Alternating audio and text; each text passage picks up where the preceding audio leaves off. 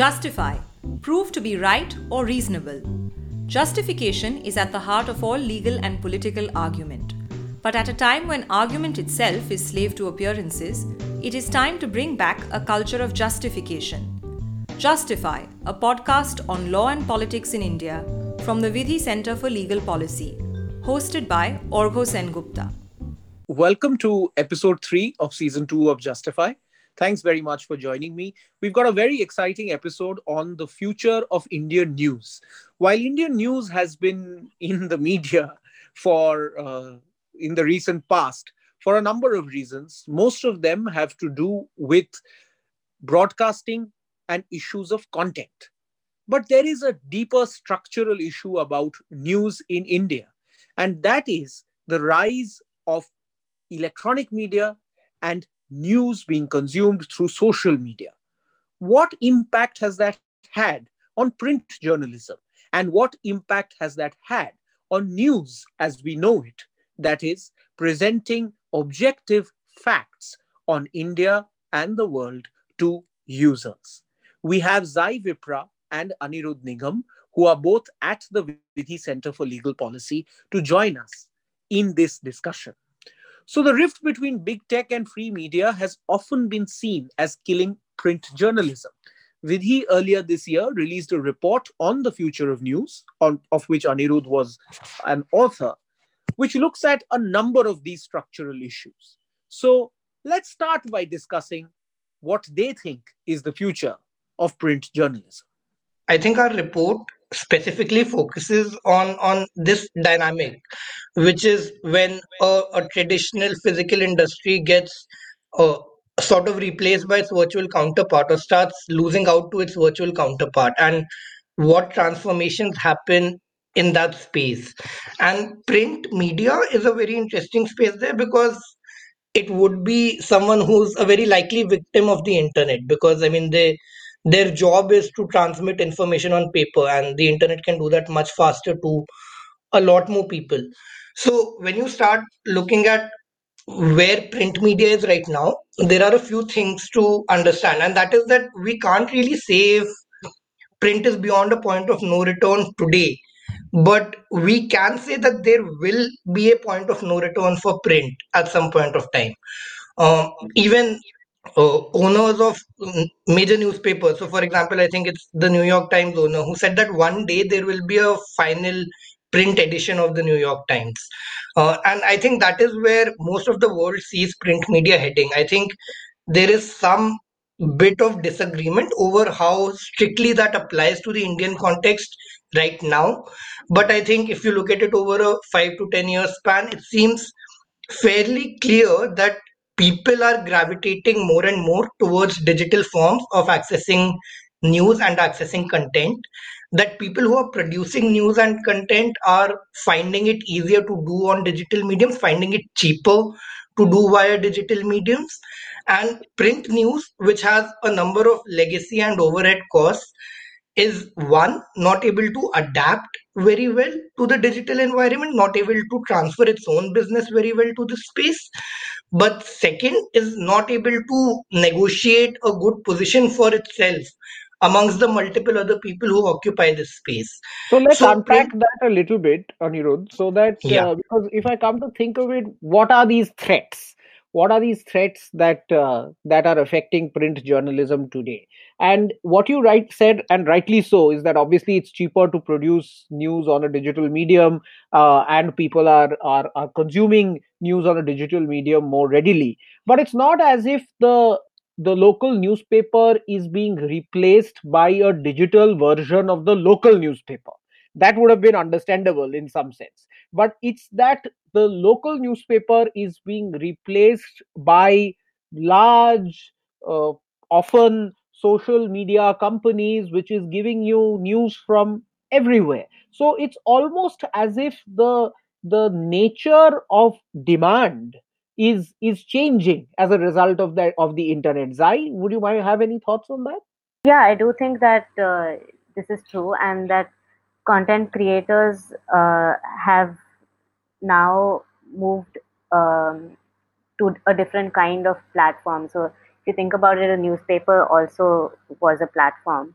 But as we know, a lot of the early research on digital platforms has shown that the money that flows to content creators, when they use digital platforms, it reduces the big digital platforms like Facebook and Google. So I do think the same thing is happening to news as well, and it's no wonder that people are being laid off and there aren't that many jobs in media anymore. So, Anirudh, where do you see this point of no return coming? And what do you think is going to push news off the ledge, print news off the ledge?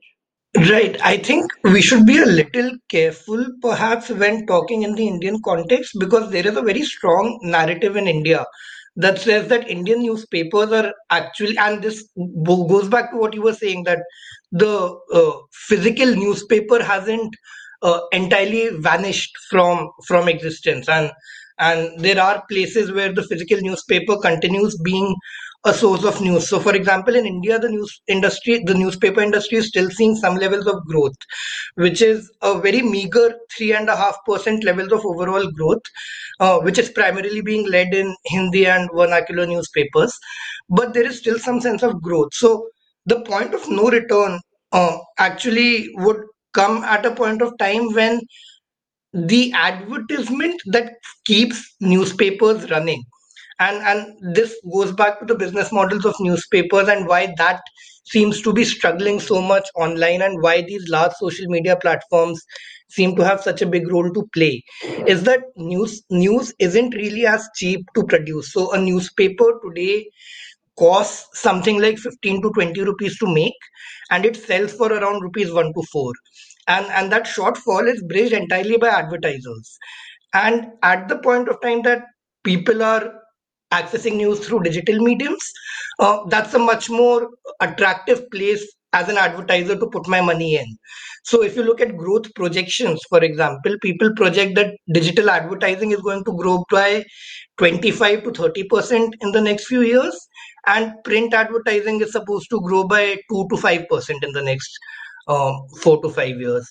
So at the point of time where demand tips over to the digital space in a way where advertisers stop looking at print newspapers as an attractive place to put their money in, that's when I think that inflection point or that tipping point will come much nearer to us. So I think a lot lies in demand, and a lot lies in when users decide to give up the physical newspaper for its digital equivalent. No, so that's a set of great points actually. As in one, of course, about India, the fact that newspapers are still registering some degree of growth, particularly in the vernacular press, might have something to do with slightly lower levels of internet penetration in India than in certain developed countries. May also have a lot to do with the fact that the digital advertising market in India is also again not as lucrative. Uh, as it perhaps can be. So it seems that the point of no return is just a bit further away, but not that it's not there. But the second question about advertising that you raised is a very interesting one, because it really gets us to this issue of business models that newspapers use. So I was just listening to an interview that Jonah Peretti, the CEO of BuzzFeed, was speaking with Ben Thompson, and as our listeners know, BuzzFeed has just acquired HuffPost, and so that was an interesting acquisition. And I found something that Peretti said very interesting, and he said that he thinks that there is possibly a business model where investigative journalists, the ones who do really serious journalism that takes a lot of time and money, these folks can be paid for not through a traditional method of them working at a small newspaper, which again has legacy and overhead costs, but as individual journalists. And the amount of money that he thinks is needed to pay for this can be made either by some corporates doing some CSR, including social media companies, or it could be paid for by a public spirited, not for profit, independent media foundation. Zai, since you're an economist, I thought I could put this to you. What do you think is the viability of such alternate business models, particularly for doing serious journalism, which we associate with print? Um, I think that if, as economists say, or are notorious for saying that if it had to happen, it would have happened. And I think that if the CSR by itself was a viable possibility, it would have happened. But I think there's also value in not leaving all of journalism to large social media companies to fund by themselves and their own volition. So there's a very uncomfortable choice that you give to them on what to fund.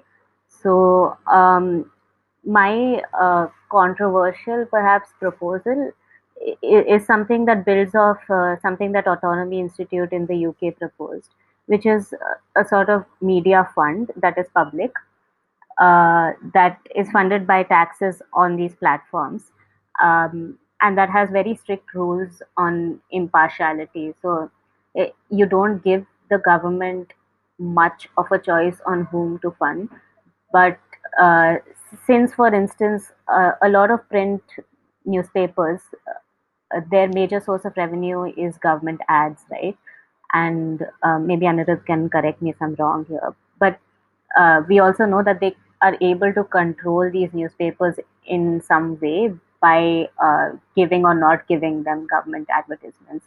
So, if instead we were to have an impartial media fund that is also a public fund and do public interest journalism with it, with stricter and more transparent rules, I think that would be a better option than either voluntary funding or the current, the status quo. Yeah, it sounds very interesting in theory, but when I heard you, it seemed like what you were proposing is something like the BBC on the internet. Yeah, Sorry. something like the BBC, yes, which is what the Autonomy Institute also said, but something that fosters a lot more competition than the BBC model does as well. But let's So, get into that a little bit. As in, how are these? How is this fund going to be allocated? Who's doing this allocation? Because I obviously, like anybody else, as a lawyer, I worry about the fact that when it is the government that is going to be the custodian of this, and as you said, it's going to come through public money and taxes. So I'm assuming that the government will be the custodian of this. Then perhaps the remedy might be worse than the disease in some sense. no, absolutely. I think it's very, very valid to worry about it. I just think that it's not the case that currently there is no control through government funds, and also that control by social media companies is something that worries me personally a lot. So I'm saying that there is a possibility that we come up with a good enough structure for the spending of public funds. That does not, of course, preclude the spending of private funds to do journalism. There will always be enough and more of that. So I think there is a possibility that we make the spending of public funds fairer in journalism.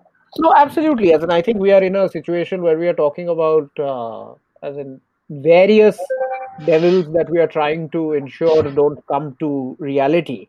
So, Anirudh, do you have any thoughts about this idea of the public fund? Because there is always a question mark about state involvement, and it's not that the state in India hasn't been involved, as your report also notes. That's right. I mean, in India, there is a very complicated relationship between the state and the press. And I think that's true globally as well, because ultimately, a very big part of the job of the press is checking the state. And if you make it too reliant on the state for funds, that is a problem. Despite that, state support for free and public spirited and high quality journalism is something that countries across the world seem to be embracing. And there are different ways in which they are designing this to not lead to the same kinds of influences. And there are good ideas out there. So, the University of Chicago proposed something like a voucher system. Where people could be given media vouchers and they then donate to a media house of their liking, and those vouchers are funded by the state. But in India, for example, what Zai mentioned is something that you already have in place, which is you have the Directorate of Audiovisual Publicity, which is a department under the Ministry of Information and Broadcasting that channels government advertisements to these newspapers, and they they deal with substantial amounts of money. Lots of scholars say that this money is the lifeline for many newspapers. And we do seem to have some sort of a problem with how effective transparency within the DAVP is, and how equitably those funds get channeled. So I think I think when Zai talks about state funding, I think we are looking at some uh, models of state funding that already exist that need to be designed better, and we're looking at some of that already happening in India. And I think that was one of the key findings in our report as well, which is that if you really want to clean this up, I think the DAVP as a government institution is one of the first places to start looking at to clean up state support for media. Yeah, so one of the key lessons that actually I'm taking away from this is the fact that newspapers seem particularly vulnerable to digital media because a lot of their business model is contingent on advertising, whether it is government or in any other form. And digital advertising is superior for a number of reasons: micro targeting, tracking, analytics, and so on, than regular print advertising. But taking it one step back, Zai. Does this mean that the traditional subscriber led model of journalism is almost close to dead, if not dead already? The reason I ask this is because, of course, there are some models of subscriber led journalism that exist, and very prominent ones, like the Financial Times or the Times in the UK, the New York Times. This is not to say that they don't have advertising at all, but they seem to have taken a very conscious direction of trying to do things the old way, that is, to sell a product and make money off the product. So, what is your sense about the future of the subscriber led model? I'm not a fan of it because I think it redefines what journalism really is. Like you said, it turns it into a kind of product that is only available to those able and willing to pay for it. So, is that really the role of journalism? Is it, do I read the news to, you know, to be better informed? There are, yes, but there are obviously externalities, positive and negative ones, to me reading the news, right? Society benefits when I read the news. So But someone's got to pay for it. someone's got to pay for it for sure. And I do think like there's no amazingly perfect model, but I think like today what is happening with subscriber led models is that you are building your own niche.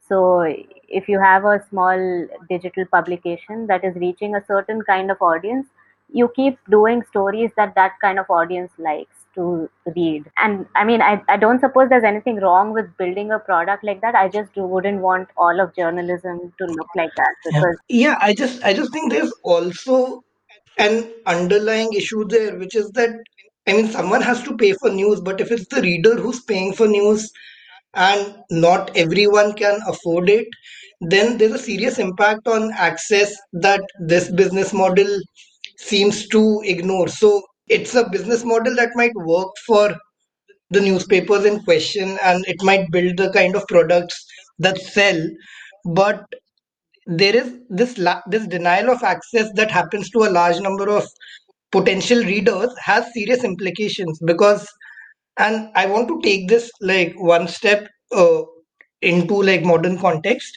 which is if you look at the posts that perform the best on Facebook on any given day, out of the top 10 posts, around 6 to 7 are from Ben Shapiro's newspaper or from Ben Shapiro's media outlet, which is the Daily Wire, which is sort of a more fringe, a far right media outlet in the United States. And that's because uh, there's no point sharing New York Times links on Facebook because most people won't have the account to go read the article. So the articles that perform the best, perhaps in part due to their being free and accessible, is also journalism that you might tend to think of as perhaps lower quality journalism or journalism that you might tend to think of as not as professional journalism. So I think both of those are serious implications that arise from established newspapers choosing to do subscriber based models today when not everyone can really afford them. So this is a really interesting argument because it's not as if the established newspapers are choosing a subscriber based model today.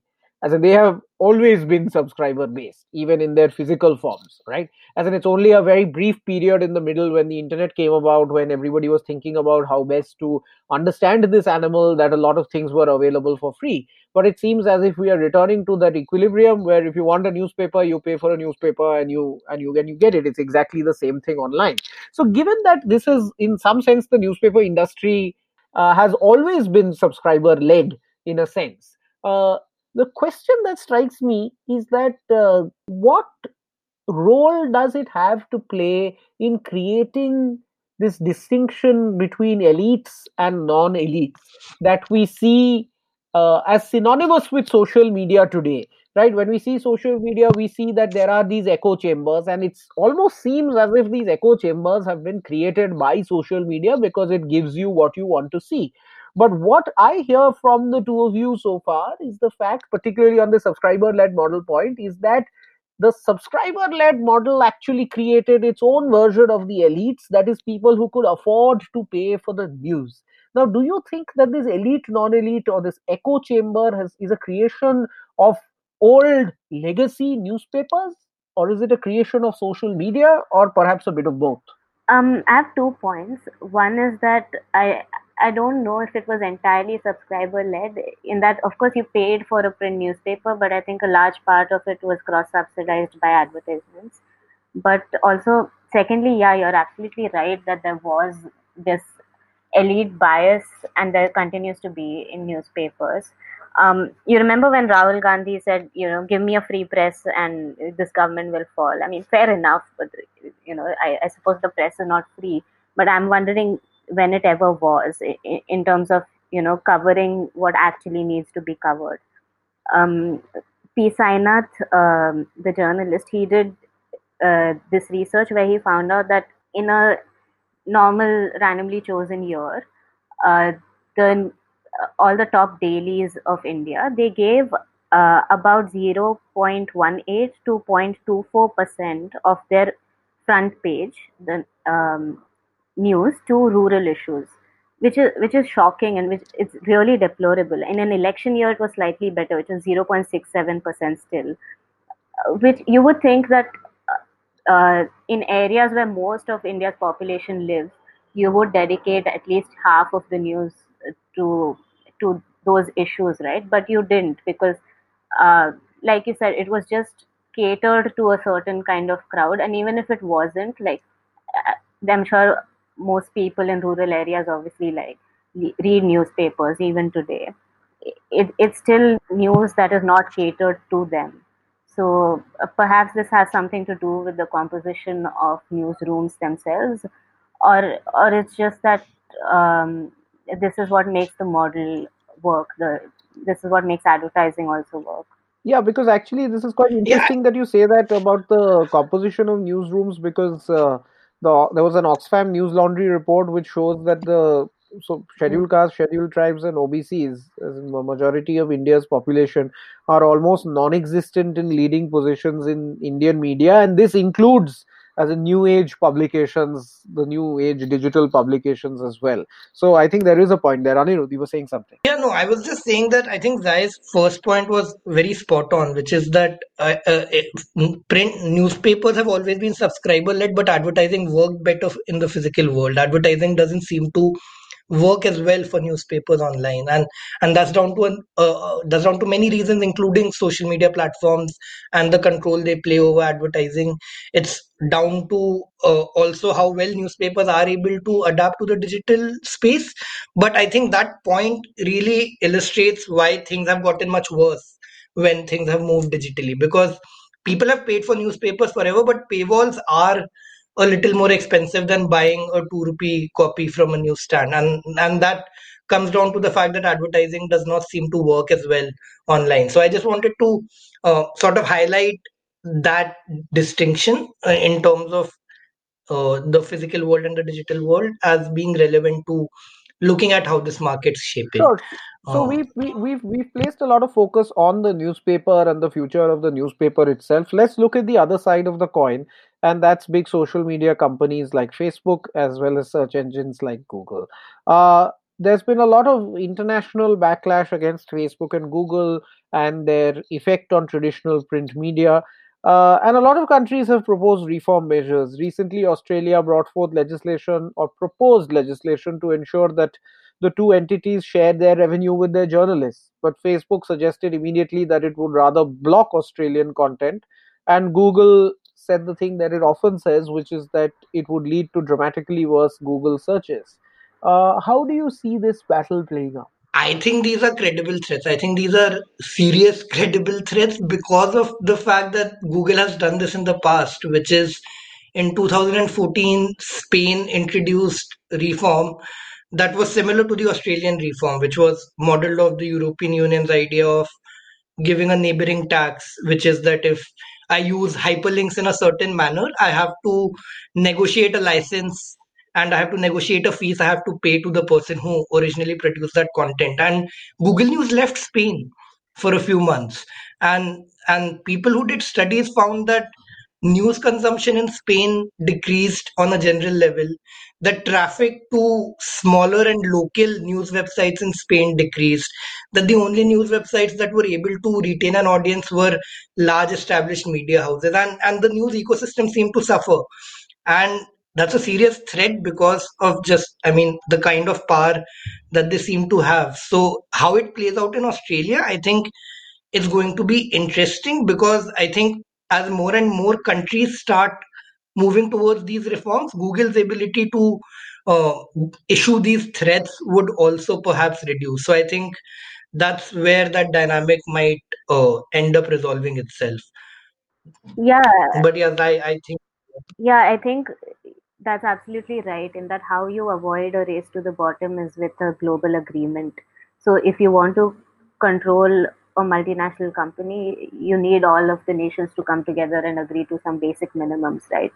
Unfortunately, what is happening in terms of global agreements right now is that there's a push for agreements that relinquish control over these companies. So, either through the WTO or through RCEP or other such treaties, there's a push, especially from the United States and other countries allied with it, to say, well, countries or governments cannot do X, Y, Z to these large social media platforms or other e-commerce platforms. So I think what is needed is something like uh, not just a tax treaty, like a global tax agreement, which is in the works, at least in OECD. They're trying to come up with something, but also other rules um, on taxing, not just taxing, on regulating social media platforms that are international.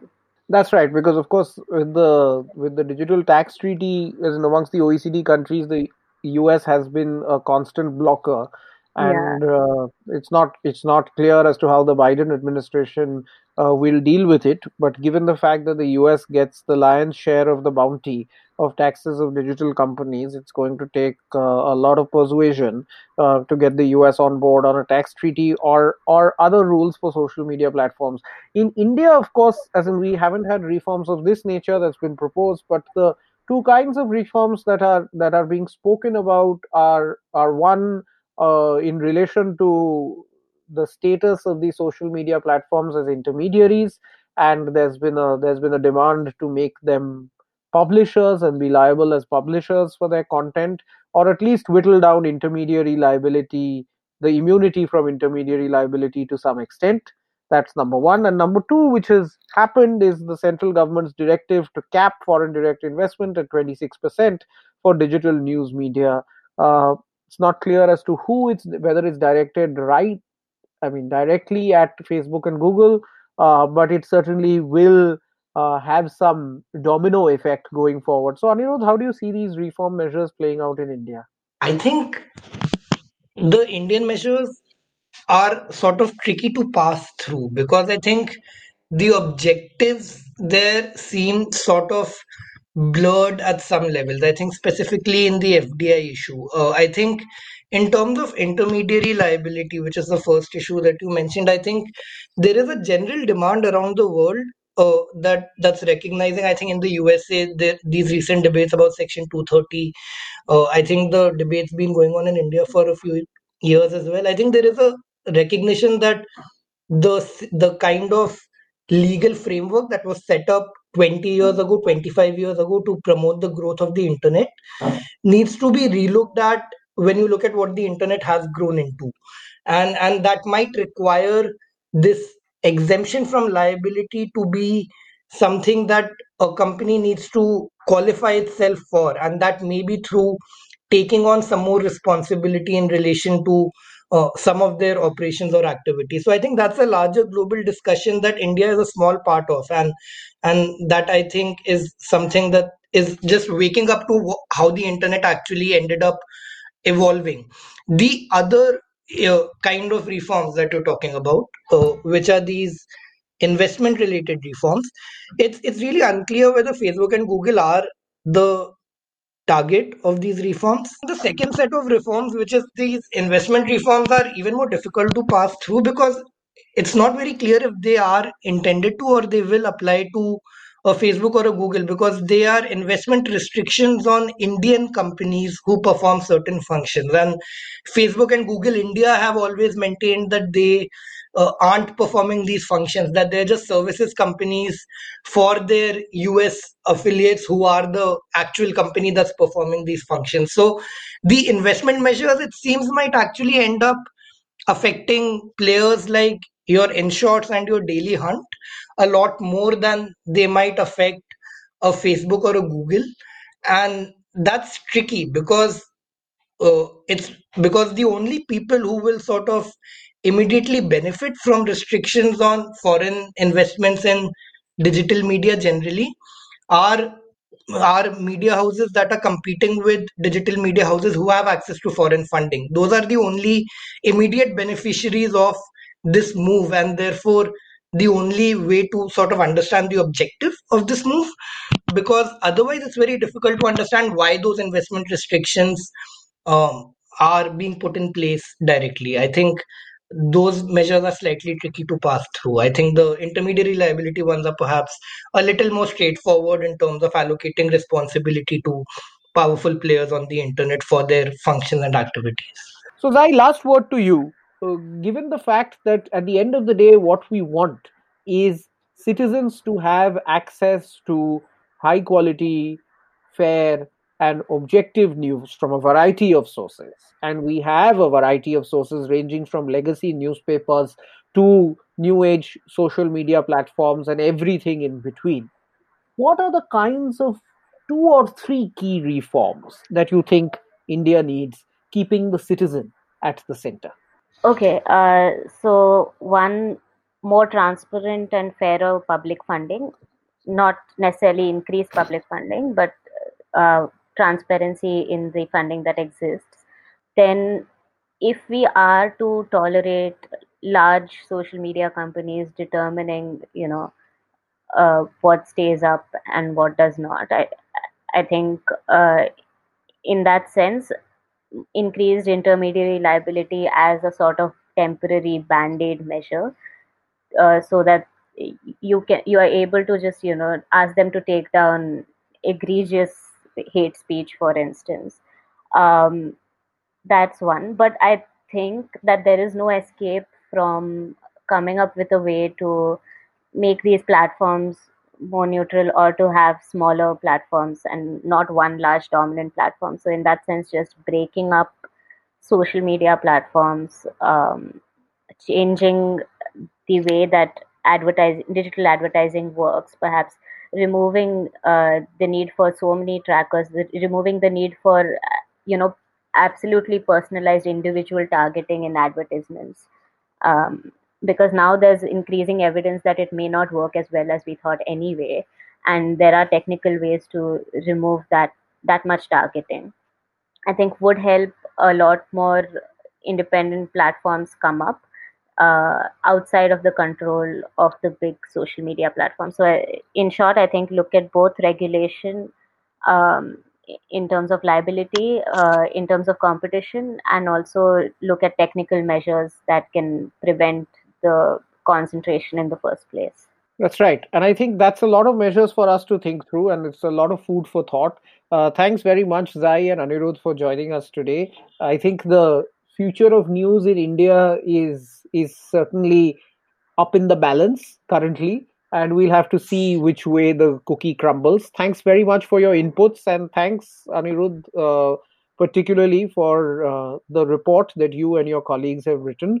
It makes for very interesting reading, and I urge everyone who's listening to this podcast to check out that report on Vidhi's website. Thanks once again. Time for Clatter, our legal quiz that's a bit tougher than Clat. First up, our answer from last week. You'll remember that the question was in relation to a high-profile criminal case that was one of the first ones that was tweeted from the courtroom, resulting in some reforms on how court proceedings were reported. The trial, which is what we wanted the answer for, was the Stephen Lawrence murder trial. And the writer and former practicing lawyer who was famous for live tweeting it was Carl Gardner. That was a real toughie, but clearly not tough enough for Apurva Mandara. Congratulations, Apurva. An Amazon gift voucher is coming your way. Time for this week's question, and given this was on the future of news and social media, we thought of a question that might be quite apt. In 2018, a case was filed against Facebook in the California federal court, which is settled through a whopping payment of $40 million. What actions of Facebook led to this lawsuit? And a hint for everyone who's listening, this is something that we've seen quite significantly during all those webinars that happen on Facebook Live.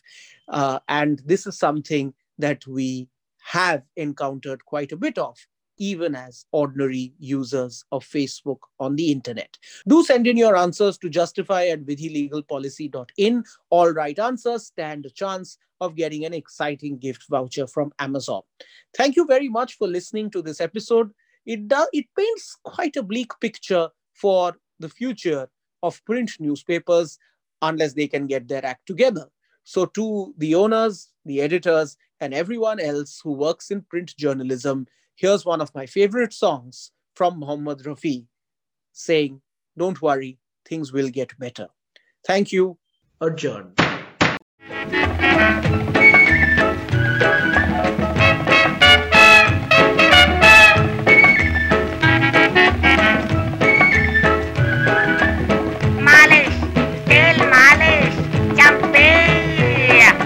Sir जो तेरा चकराए या दिल डूबा जाए, आजा प्यारे पास हमारे, काहे घबराए, काहे घबराए।